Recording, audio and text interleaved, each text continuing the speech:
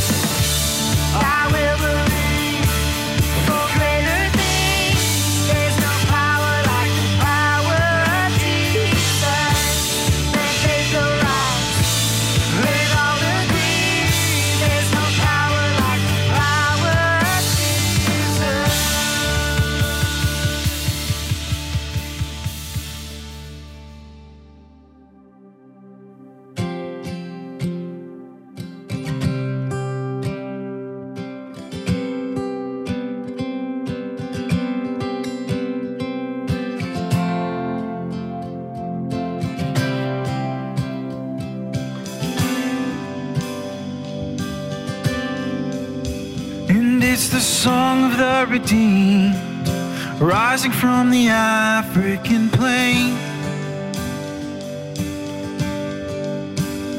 It's the song of the forgiven, drowning out the Amazon rain.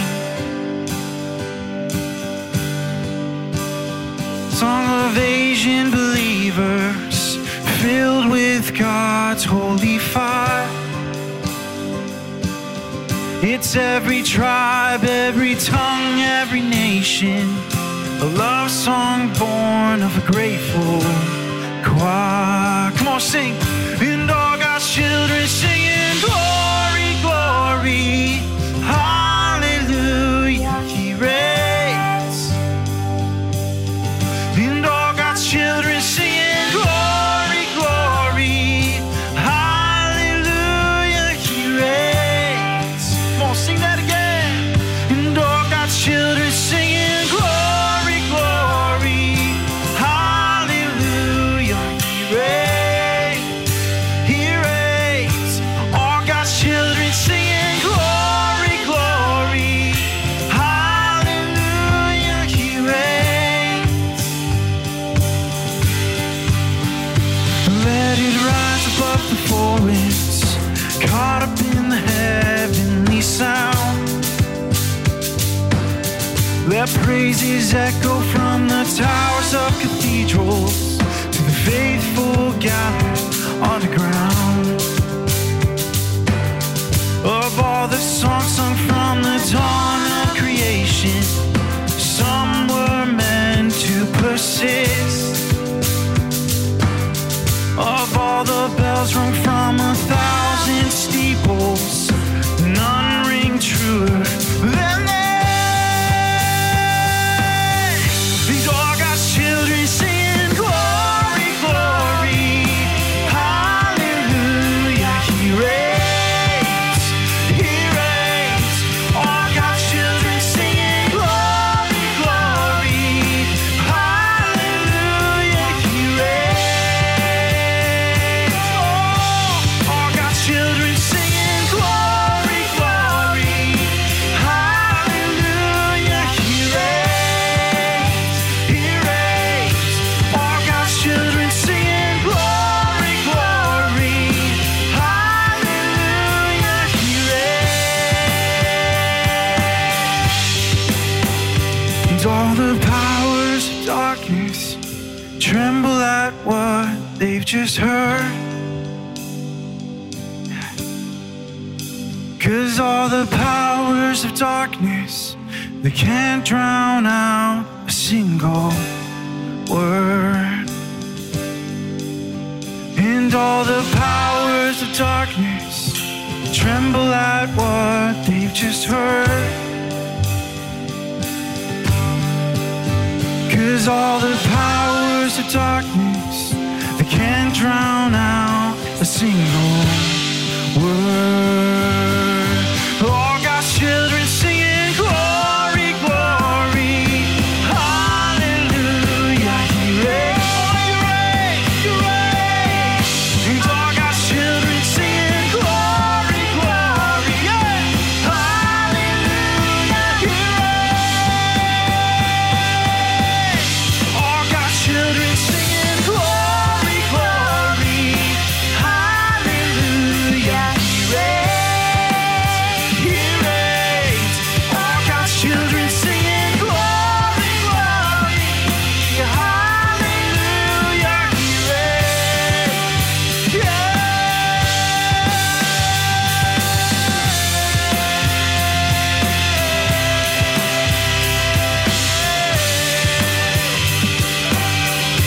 Oh, you reign, God. And all God's children singing, glory, glory, hallelujah, He reigns. And all God's children singing, glory, glory, hallelujah, He reigns. One more time. All God's children singing, glory, glory, hallelujah, And all God's children singing, glory, glory, hallelujah, He reigns. Hallelujah, He reigns. I love it when we have a chance to sing songs that declare that. But the reality is that we're human. We're not always perfect at allowing God to step in and actually reign in our lives and in our community. So as we step into the message today, I'd like us as a church family to pray this prayer out loud together, asking God to do that for us. Would you pray with me?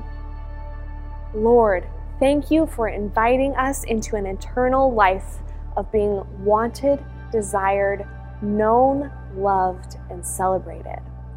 Holy Spirit, help us to experience the kinds of deep connections and community for which we are made. Guide our hands to reach out and welcome others so they know they belong. Guide our minds to understand the power and bravery of vulnerability.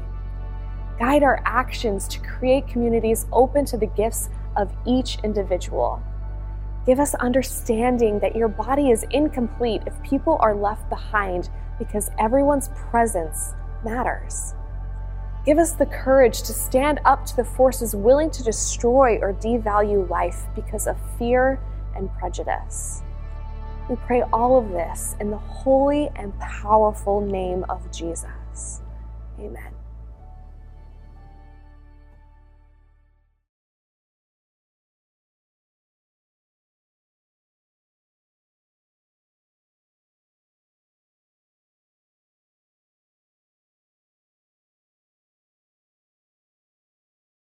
My name is Poon, and I'm from Burma, also known as Myanmar. Poon has lived in the United States since 2009, coming here as a refugee with his family to escape oppression in Burma. You may have heard about Burma in the news because of the military coup currently taking place, a symptom of a long-term disease afflicting the country for decades. So, growing up, never seen a car, never seen even a bike, and I was born in the kitchen without no nurse, no doctor. Sometimes we didn't even have food for tomorrow. My parents have to go and find in the jungle for food for tomorrow. I'm the oldest, so much responsibility. I gotta look after all my siblings, my sister and two brothers, and so much responsibility, top of my schools and stuff. Don't really have good school systems. Yeah, growing up in Burma under dictatorship military is so different than what we're see and hear in America. The military just want to control the country and just for themselves. Wielding influence and power through violence and intimidation, the Burmese military has been a source of oppression for years, especially to the people of Chin State, where Poon is from, because of their stance as a Christian state in a predominantly Buddhist country. They'll come into our village and they took whoever that can work for forced labor, and there's a lot of time my dad would escape to sleep at night in the jungle, and they just want to rule. There's nothing we can do about it, so they just control over everything.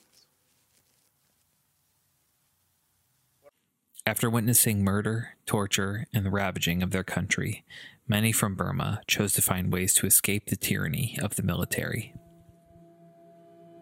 My dad found a way to escape to Malaysia for work visa. So after 2 years, my mom joined to my dad in Malaysia, and it took her 3 months after a year later, and they called us, and then they said, "You guys will be coming." And we have to escape the country, like before they kill us, basically. I was age 13 at the time.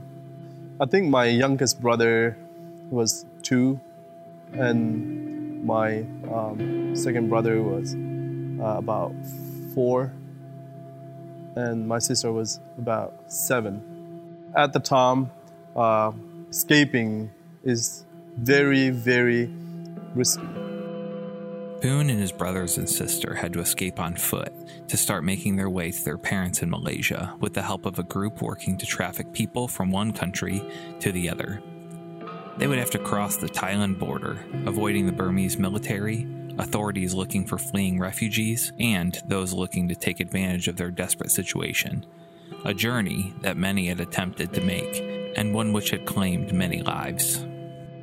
They would walk, be stuffed in the trunks of cars, and hide on boats to travel the 1,800-mile journey with nothing but the clothes on their backs and hope that their oppression would soon be behind them.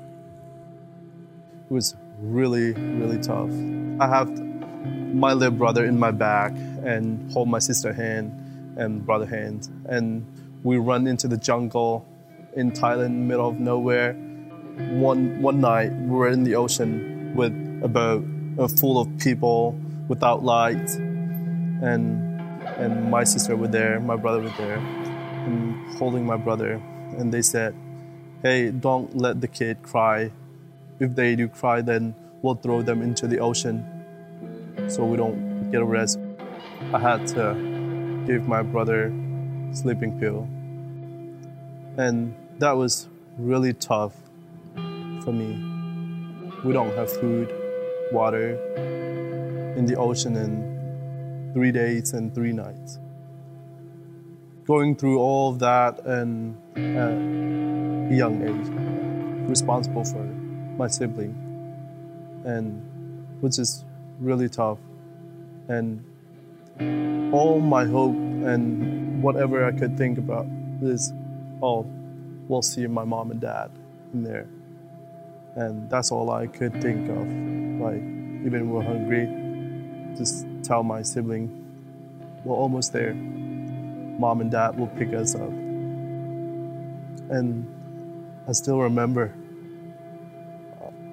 my mom and dad picked me up. They picked us up, and I was crying.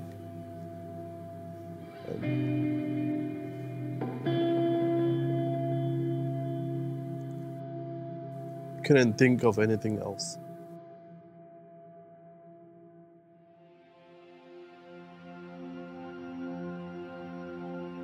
Justice, this endless river of righteous living that we're called into, is, friends, going into the darkness, setting right what is wrong in the power of Jesus. Justice, it's addressing what is broken and protecting the vulnerable. It's demanding dignity for others, regardless of what they look like or sound like, regardless of where they're from, regardless of who they sleep with, regardless of who they voted for, or whether they annoy us or not.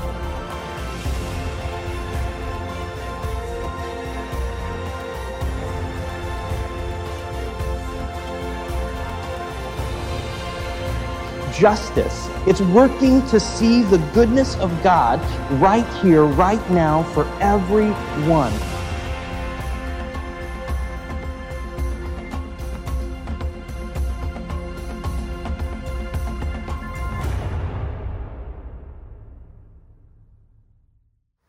Well, good morning again, friends. I so appreciate, I love the story that God is telling through Heritage and the story that Poon is inviting us into as part of what has happened in his life, how God is even now at work there, and how Heritage plays a part in the story God is writing through his life. I'm so grateful for the power of story. And if we haven't had a chance to meet yet, my name's Jeremiah. I get to be one of our teaching pastors here. And if we've met or you've heard a message that I've gotten to participate in, you know I often like to start with a personal story. And today's no different. But before I get to the story, I want to kind of preface it with a couple of things. One is that this story for me that I'm about to tell you is really hard for me to share with you. Because you see, there are some stories of ours that are kind of just raw, that are still very kind of present. There's a vulnerability in it. And this is one of those stories for me. There are some of our stories where we're kind of still waiting to see how God is going to bring redemption and healing and fullness in that. And this is one of those stories for me.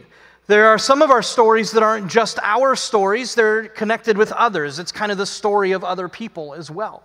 And when I'm sharing moments like this, I want to be really careful that I'm honoring the others who are part of this, that I'm not trying to tell their story for them, that I'm loving and caring for them in that space as well. And this is one of those stories. You see, my name is Jeremiah. My last name is Gomez. You wouldn't know that my last name is Gomez necessarily to look at me, but if you were to meet my dad, Luis Rolando Gomez Ruiz, you would know why my last name is Gomez. He looks the part, every part of it. And when I was growing up, my nuclear family fractured. My parents divorced, and we started living in two different spheres. And so on some Sundays, I would join my dad's family, the Gomez family. After we would maybe go to Mass, we would join at my Nana's family table. Nana Idolina would make a big, huge, multiple-course meal. I mean, guys, we are talking like fresh tacos and tamales y frijoles y arroz and tortillas. Oh, praise the Lord. I mean, it was like the Lord is in this place, right? I mean, I'm sorry. I know we're getting to lunchtime, but I'm pretty sure fresh tortillas are going to be at the banquet in heaven. I'm pretty sure. So, like, it was amazing. And she would make these great big meals. And then there were other Sundays where I was at the family table of my mom's parents. And my mom, her name is Laurel Strasshofer. And she looks like her name should be Laurel Strasshofer, okay? She looks like she came from a family who maybe immigrated generations ago from Europe and has a name like Strasshofer, which is, her name. So that explains a little bit of why I have a last name Gomez, but I don't necessarily always look like I would fit with somebody who has that last name. And at the Strasshofer table, we might go to church or might not, but at dinner we would have meat and potatoes. And I mean like meat and potatoes. There were mashed potatoes, baked potatoes, roasted potatoes, stewed potatoes. I mean, it was just like, it was potatoes, meat and potatoes. That's what we would have. It was good food. It was meat and potatoes. Sometimes we might have roasted vegetables, maybe hamburgers and hot dogs, but, this was our family table. What I remember most about that growing up space isn't just the two family dynamics or the meals at these family tables, but the family dynamics that were there. Because you see, as I would hear the conversation around these tables, the folks at the meat and potatoes table would often have conversation about the kinds of people who sat around tacos and tamales tables. They weren't kind conversations. In fact, they were overtly disgusting. I didn't know what to do with that. Because I was here at the meat and potatoes table, but half of me belonged over here at the tacos and tamales table. So how can half of you be unlovable? People are a whole thing, right? It's take it or leave it, all or nothing. I didn't know what to do with that. And then over at the tacos and tamales table, there were conversations I still remember where they were much warmer. I felt much more accepted, but there was an awareness I had that there was kind of a classism here. You see, the people at the tacos and tamales table, they actually had worked really, really hard and achieved a level of success many of us aspire to. And so there was conversation about the specific people at that meat and potatoes table and how they were kind of white trash. I didn't know what to do with it.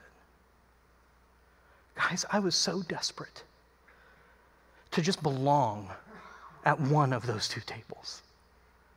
To know that I was welcomed to sit and eat and be a full value member of either one of those tables, and I felt like I couldn't belong anywhere, that there was nowhere for me to show up because on the one hand, I was too much like the tacos and tamales people, and on the other hand, I was too much like the meat and potatoes table, and so where was I going to belong? Where was I going to find a space where I could be, where people would love me for me? And so I've spent, really a lot of my adult life trying to create space where people can belong as they are.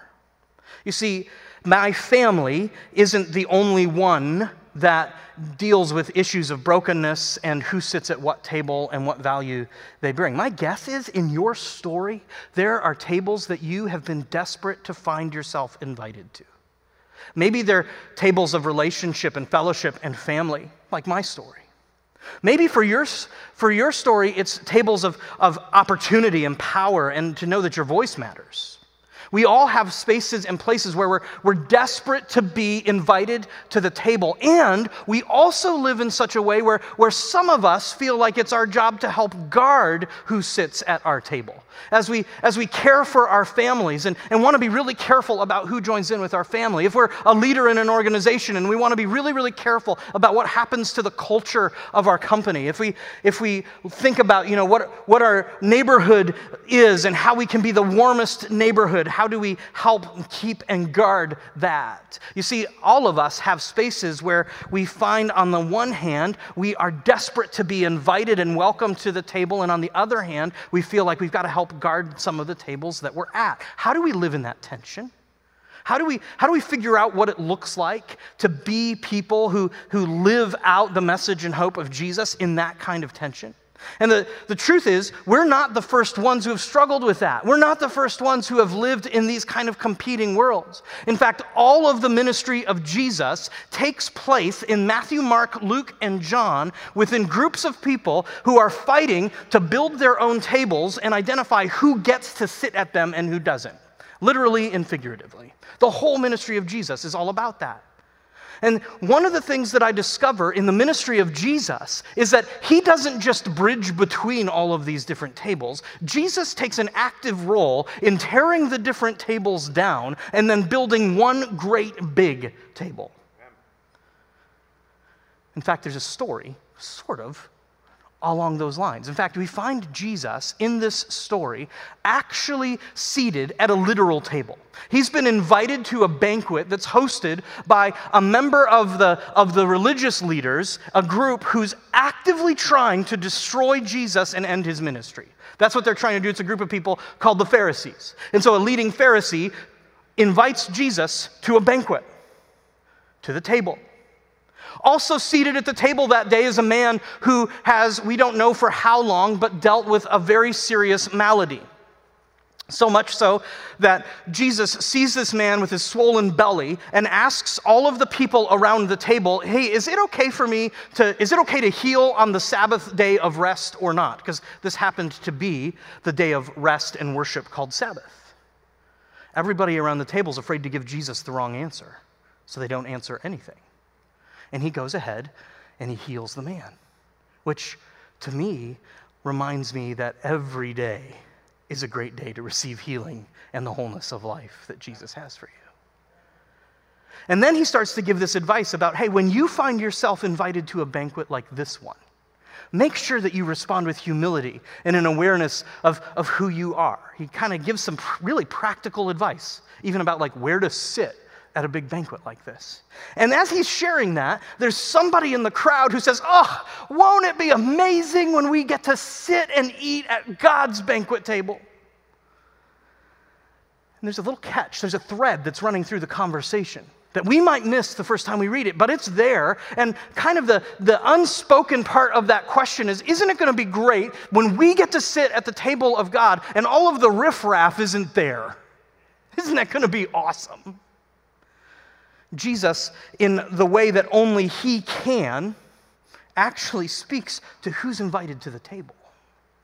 And he does it by telling a story. So he replies in Luke chapter 14, a certain man was preparing a great banquet and invited many guests. At the time of the banquet, he sent his servant to tell those who had been invited, "Come, for everything is now ready." Pause. So, probably a year or two in advance, this man invited people to a great, big, huge party of the kind that most of us don't quite fully understand. It was a banquet that would probably take a day or two or three to participate in. So you put it on your calendar well in advance. It's likely a wedding feast. So it's an important day by a leader, a master of a house, who's inviting people to a kind of party that they might get invited to once or twice in their lifetime if they're lucky. So then they all alike, verse 18, began to make excuses, the scriptures say. What it's saying is really terrible excuses. The first said, "I've just bought a field and I gotta go see it. Please excuse me." Another said, "I've just bought 5 yoke of oxen and I'm on my way to try them out. Please excuse me." It's like a farmer saying, "I just bought 5 really expensive farm tractors. I gotta go kick the tires." The dude's got staff to take care of that for him, right? But he's just kind of saying, this isn't as important as I thought it was. Another said, "I just got married. I can't come. I forgot I was getting married. Oops." Bad excuse. The servant came back and reported to his master, and then the owner of the house became angry, and he ordered his servant, "Go out quickly into the streets and alleys of the town and bring in the poor, the crippled, the blind, and the lame."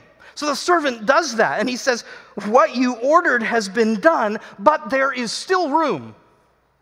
Then the master told the servant, "Go out into the roads and country lanes and compel them to come in so that my house will be full.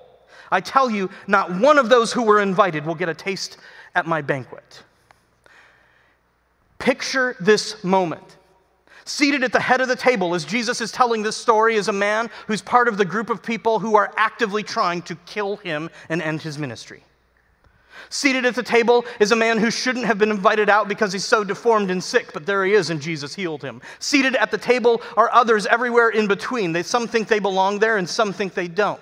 Around the house, open by the open windows, are people peeking in to see what Jesus will say and do and what it is that they're missing out on. So this is the context of what Jesus is saying. And I think if we could boil down the statement that Jesus makes in that whole story is this. Are you ready for it?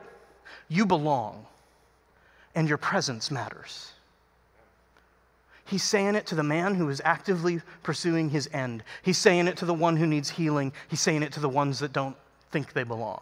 You belong, and your presence matters. He's declaring it loud and clear if people will just hear it. And see, there's this warning at the end. It kind of just punctuates the whole moment where he says, and guess what? Anybody who was invited and said no, they're not going to get to participate at all. It's a warning for us, yes, to say we must receive and respond to the invitation of Jesus who gave himself for us. Yes, that's true. But in the context of the day that he's giving it in, he's also indicting the people who felt like it was their job to declare who was and wasn't invited to the table. He's indicting them because the people who rejected it in the story are the religious leaders in the day of Jesus who were trying to define who was invited to the table and not. They felt like it was their job to preserve the purity of the table. And Jesus answers that by saying, no. Because of me, you belong, and your presence matters. Friends, there are some of you here today who you've been desperate to find a space to belong, to have a full value place of connection and bringing value. It is found in Jesus. There are some of you who you wonder at work, at home, maybe at school, if you were to disappear, would anybody even know? The stuff that you're working through and pressing into, it seems like it's so small, and you just wonder if anybody would even notice if you weren't there. And I believe by the Holy Spirit, Jesus is speaking to you today and saying, you belong, and your presence matters. Bring all of who you are into the spaces that you're in, because you belong, and your presence matters. One of the ways that the scriptures talk about this whole idea of who gets invited to the table, of who's living in community and fellowship, is actually a term that we use today. It's called tribe. In fact, in the scriptures, we're told that in Jesus, every tribe and tongue finds its home, that there's the tribes of Israel. And so in the dictionary, you'd find this definition for what a tribe is. A tribe is a social group that's composed of families, of clans, of generations, all sharing ancestry and language. Or it's a group of people having common character, occupation, or interest. Now, that's helpful, but let's kind of boil it down into how we might talk about that. You see, I think in a nutshell there, a tribe is actually a connected group where we share in who we are for. That's a tribe. It's a connected group when we share in who we are for. You see this as we're talking about the tribe of Jesus. In the scriptures, you see that Jesus expands the definition of tribe to anyone who belongs to him. They're part of his tribe. And Jesus is for everyone to know the fullness of life and thriving. See, the challenge for us, though, is in today's day and age especially, we have moved away from being people who seek to live as a tribe for those around us and have insisted on spaces of tribalism. If a tribe is rallying around who and what we're for, tribalism is where we rally people around who and what we are against. We see it happening all around us. That the groups that are forming are more about who we can be against than what we can be for. And I want you to hear this from me with a heart of love for you and expectancy about what God has for us as the capital C church. There is no place for tribalism in the church. It is dark. It is sinful. It is to be left behind. Because the tribe of Jesus, well, that's a space where we can be defined by the purpose and presence of Christ as we live for those around us. Tribalism will fracture us and move us away from the goodness of God every time. The tribe of Jesus is about looking and seeing who needs to hear the hopeful truth that your presence matters, that you belong. Tribalism will move us to a place where we're active in applying purity test after purity test of who we think should belong at what tables. We see it happening all the time, friends. Think of it this way. There are those who identify with certain political parties. And then there's a purity test of whether you're actually a part of that party or you're a part of that party in name only. Purity test. Tribalism. It happens all the time. It belongs not with the people of Jesus, who are to be for everyone. Again, we're not the first ones to bump into this or even to look at how is it that we can interact with that. With Jesus, as he builds his bigger table, we're invited to be part of that. In the book of Galatians, we actually see a man named Paul addressing a church, and they're asking who gets to belong. Who gets to matter? And are they the people who have a certain ethnic lineage? Are they the people who don't? Are they the people who do certain things to their bodies? Or the people who don't? Who gets to belong? What is the tribalism that we get to live into? And here's what the writer responds. He says, so in Christ Jesus, you are all children of God through faith. For all of you were baptized into Christ and have clothed yourselves with him. There is neither Jew nor Gentile, neither slave nor free, nor is there male and female, for you are all one in Christ Jesus. If you belong to Christ, then you are Abraham's seed and heirs according to the promise. Who gets to belong at the table? Anyone who receives the gift of Jesus. That's the threshold. That's it. Purity test. Have you received the gift of Jesus? Yes, you belong at the table. You are a full value member of his family. You get to have voice and opportunity with him. This is what is being said here. Around each of these different groupings, male and female, slave and free, Jew and Greek, there was opportunity to rally around tribalism. There was opportunity to declare who gets to lead and who doesn't.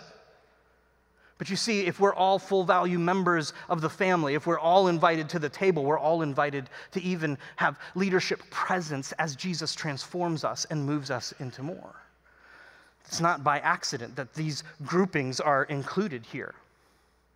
Church, our high invitation is to be people who, by the very way we live, the very way we interact, not only with ourselves, but with those around us, that they hear consistently this message: you belong and your presence matters because of who Jesus is and what he has done. Again, this isn't a fresh thing. The New Testament has moments that are just completely filled with these invitations to be people who say and know your presence matters, you belong. We also see it actually toward the beginning of the story of the people of God called Israel. These were those who were first given the mission, the purpose of declaring you belong and your presence matters. And he says, so the Lord your God is God of gods and Lord of lords, the great God, mighty and awesome, who shows no partiality and accepts no bribes. There's this sense that God is just and right and powerful. He defends the cause of the fatherless and the widow. He loves the foreigner residing among you, so giving them food and clothing. So you are to love those who are foreigners, for you yourselves were foreigners in Egypt. Every time you see the word foreigner in that passage, you can replace it with the term outsider. Anybody who's an outsider, God loves them. He is active in seeing them come into fullness of life, that they belong and their presence matters.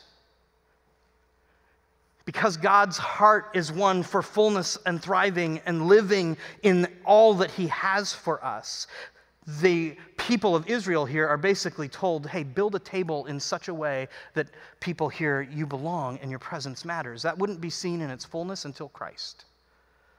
And yet, we are recipients of who Jesus is and what he offers. I recognize that we are a church in transition, Heritage. That we are waiting for who God is calling to be the next senior pastor of this wonderful body called Heritage Church. It's actually a privileged space that we get to occupy as we wait for that. It really is. But here's what I want you to hear. No matter who the next senior pastor is, Heritage is going to be about pursuing the heart of Jesus and living that out for the world around us. And so that means that you and I don't have to wait until that's identified. We can live right now as people who every day live out the fullness of what it means to be people who say you belong and your presence matters. To be people who say that to those who are unborn. We live as people who, yes, we would proudly say we are for life. And so to the unborn, we say you belong and your presence matters. And so we partner with places like Pregnancy Resources and Women's Choice Center to help honor life, but we're for all of life. And so to the mom who's struggling with whether or not to keep her child, I want you to hear you belong and your presence matters. And we're partnered with organizations who can come alongside you and journey with you. To the vulnerable child who is lost and forgotten, we need to declare and be people who say you belong and your presence matters. And that's why we support different organizations like Shiloh Children's Ranch, who's here today, and we're going to hear from them in a little bit. To the family crying out about how to figure it out financially, how to live in brokenness and depressed circumstances. Heritage, you need to be in those spaces. We need to be there together declaring you belong and your presence matters. And so we create space at things like Jefferson Elementary School, where we literally create a seat at the table for lunch buddies to come in and sit with a child and remind them at lunch, you belong and your presence matters. We've been asked to provide that. We need you to be able to do that. We create space where we tell people who are food insecure, who are wondering where their next meal is coming from, you belong and your presence matters. When we participate in things like the Meals from the Heartland food packing event that's coming up in just a matter of weeks, where we're going to commit to filling 40,000 meals for families in need. You are more than invited to be part of that. It's a great family serve. to those who are vulnerable, to the immigrant and the refugee, to the oppressed, to those who feel like they've not yet been invited to the tables of opportunity, of power, of relationship. We are saying you belong and your presence matters because of who Jesus is and what he has done. We get to be about it. I need you to hear this. In your circumstance, right now, wherever you are, hear these words. In fact, I want you to say them to the person sitting next to you. You belong and your presence matters. Now say it back, but say it like you actually believe that's true. I believe for some of you, as you were hearing that, there was something that lit up in your heart and spirit where you need to receive that. Where do you need to receive this truth that you belong and your presence matters? Where do you need to let this wash over you and fill you? Because, friend, it is true. You belong, your presence matters. Receive the gift of Jesus and watch what he does in that. If you want help with that, come see a member of our team or let us know in the Church Center app. We'll process that with you and help you take next steps. So I wonder, where do you need to receive this truth? But also, how are you being invited to live it out for the sake of others? Every day, as you live within the presence of Jesus, how are you being invited to declare, maybe with these actual words, but certainly the sentiment ought to drive, as you interact with every person you see, you belong and your presence matters.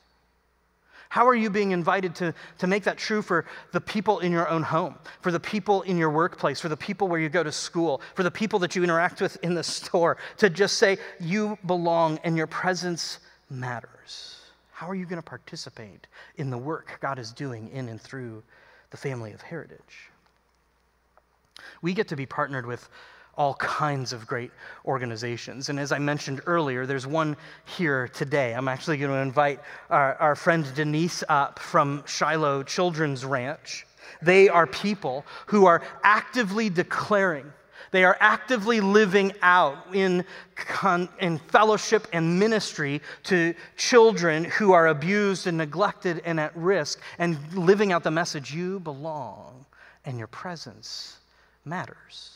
You're part of this story because you're part of Heritage, and we get to interact with them together. I'm so grateful for them and the ministry that they provide, and I want you to hear about that. So would you welcome our friend Denise up as she shares with us. I'm so glad you're here. Thank you very much.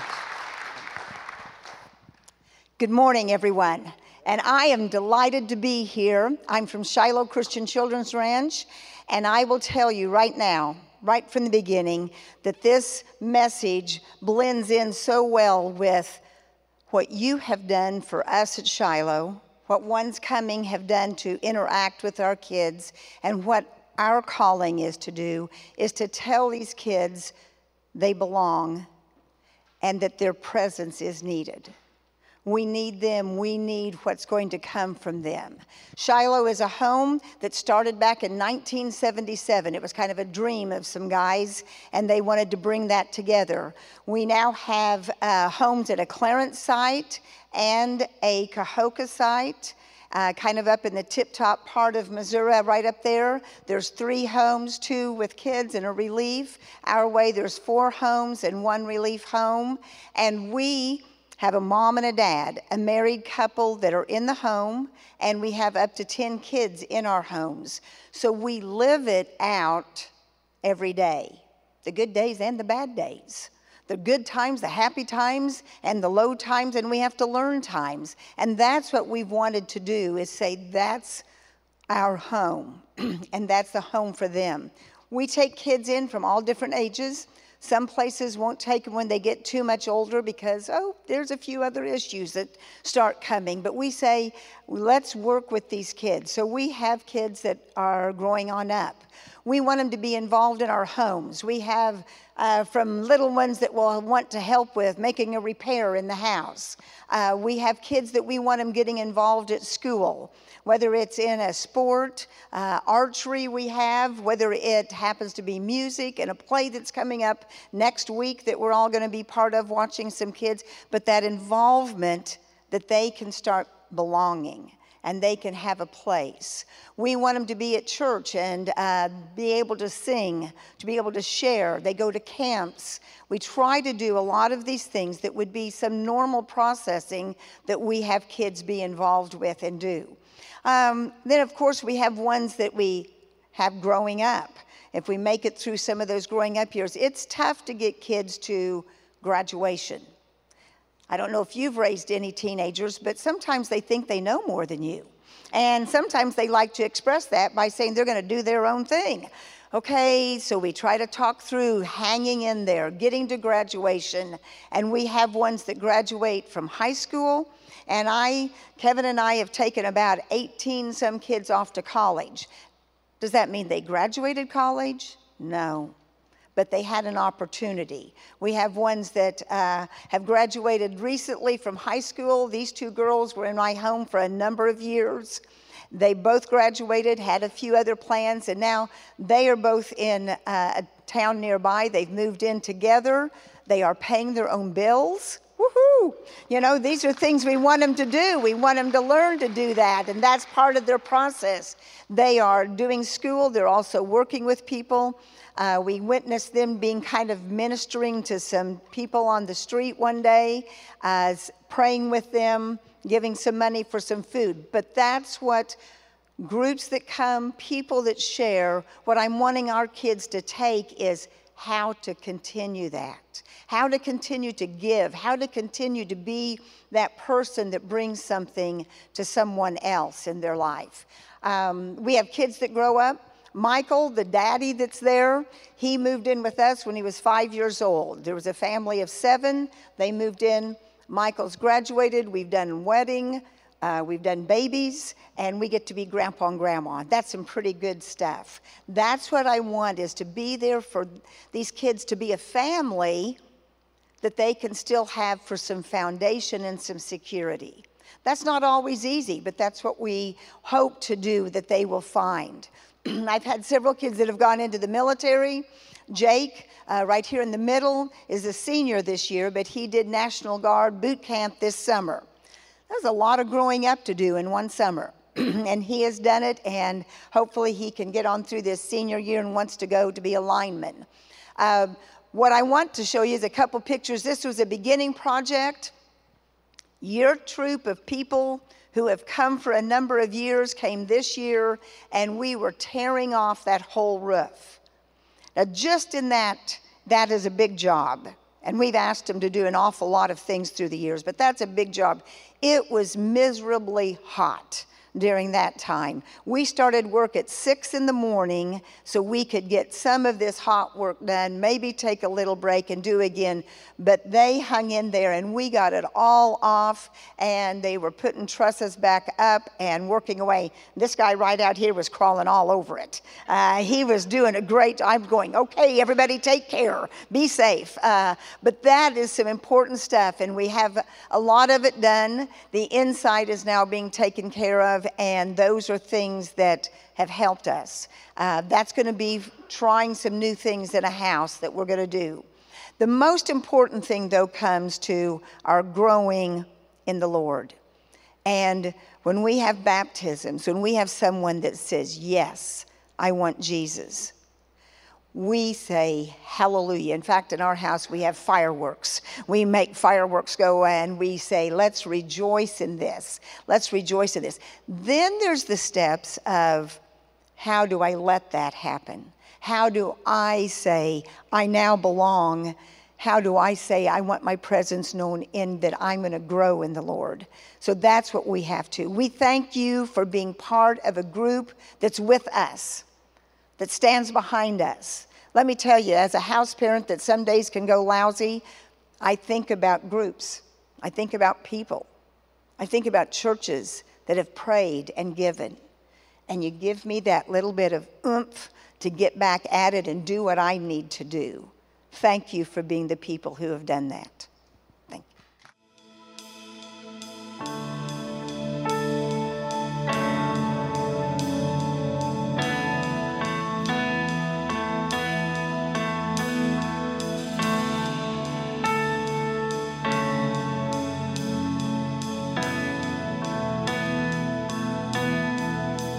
You give life, you are love, you bring light to the darkness, you give hope, you restore every heart that is broken.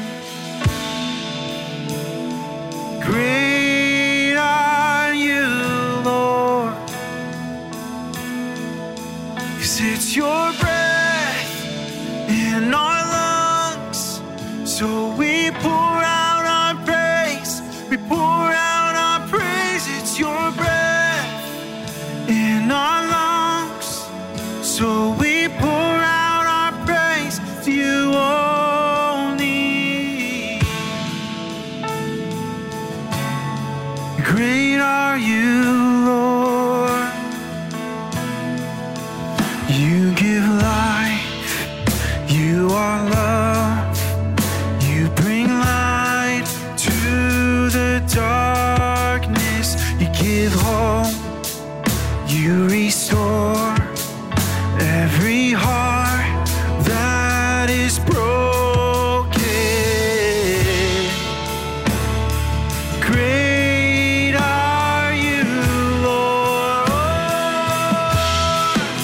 'Cause it's your breath in our lungs, so we pour out our praise, we pour out our praise. It's your breath in our lungs, so we pour out our praise to you only. Estoy en mi ser y te damos honor, te damos honor. Estoy en mi ser y te damos honor solo a ti.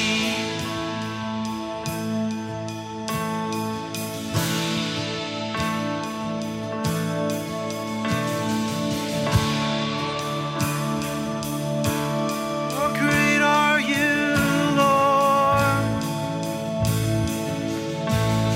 And all the earth will shout your praise. Our hearts will cry, these bones will sing. Great are you, Lord. And all the earth will shout your praise. Our hearts will cry, these bones will sing. Great are you, Lord. All the earth will shout your praise. Our hearts will cry, these bones will sing. Great are you, Lord. It's your breath in our lungs, so we pour out our praise, we pour out our praise. It's your breath in our lungs, so we pour out our praise. Oh, desvaliendo en mi ser, te damos honor, te damos honor. Desvaliendo en mi ser y te damos honor solo a ti.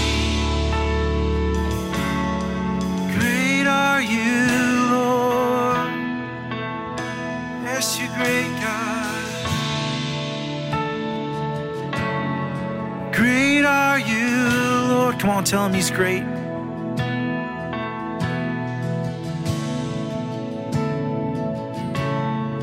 Great are you, Lord. Yes, you are.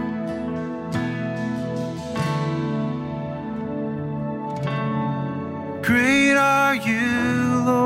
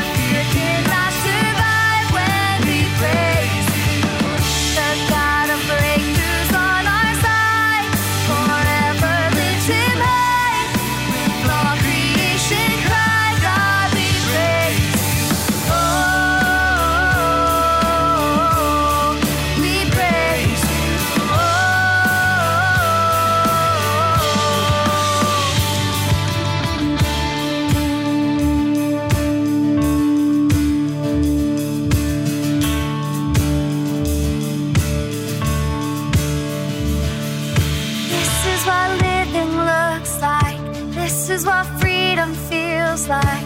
This is what heaven sounds like. We praise you, we praise you. This is what living looks like. This is what freedom feels like. This is what heaven sounds like. We praise you, we praise you. Solo en ti soy libre. Solo en ti hay vida. Cielos en armonía. A ti adoramos. This is what living looks like. This is what freedom feels like. This is what heaven sounds like. We praise you, we praise you. Break down every wall. We'll watch the giants fall. For fear cannot survive when we praise you. The God of breakthroughs on our side. Forever lifted high. All creation cry, God we praise. Oh, we praise you. Oh,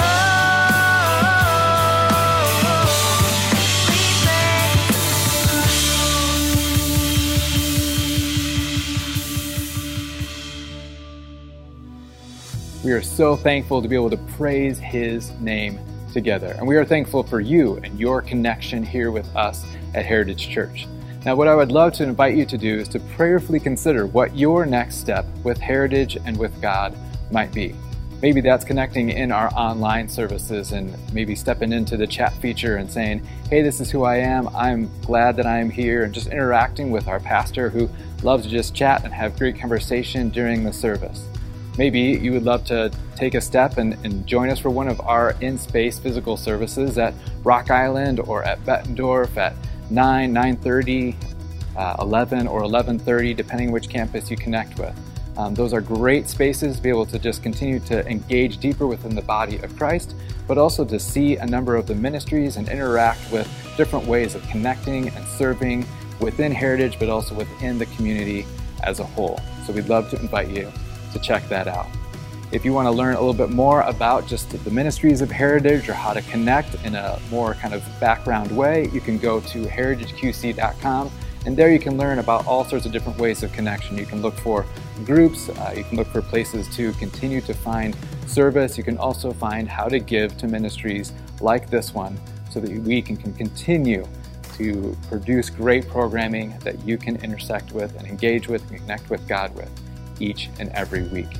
Again, we are so thankful for you, for the ways that you are journeying along with us. We invite you to continue to pursue God, pursue others, and to live into your purpose today.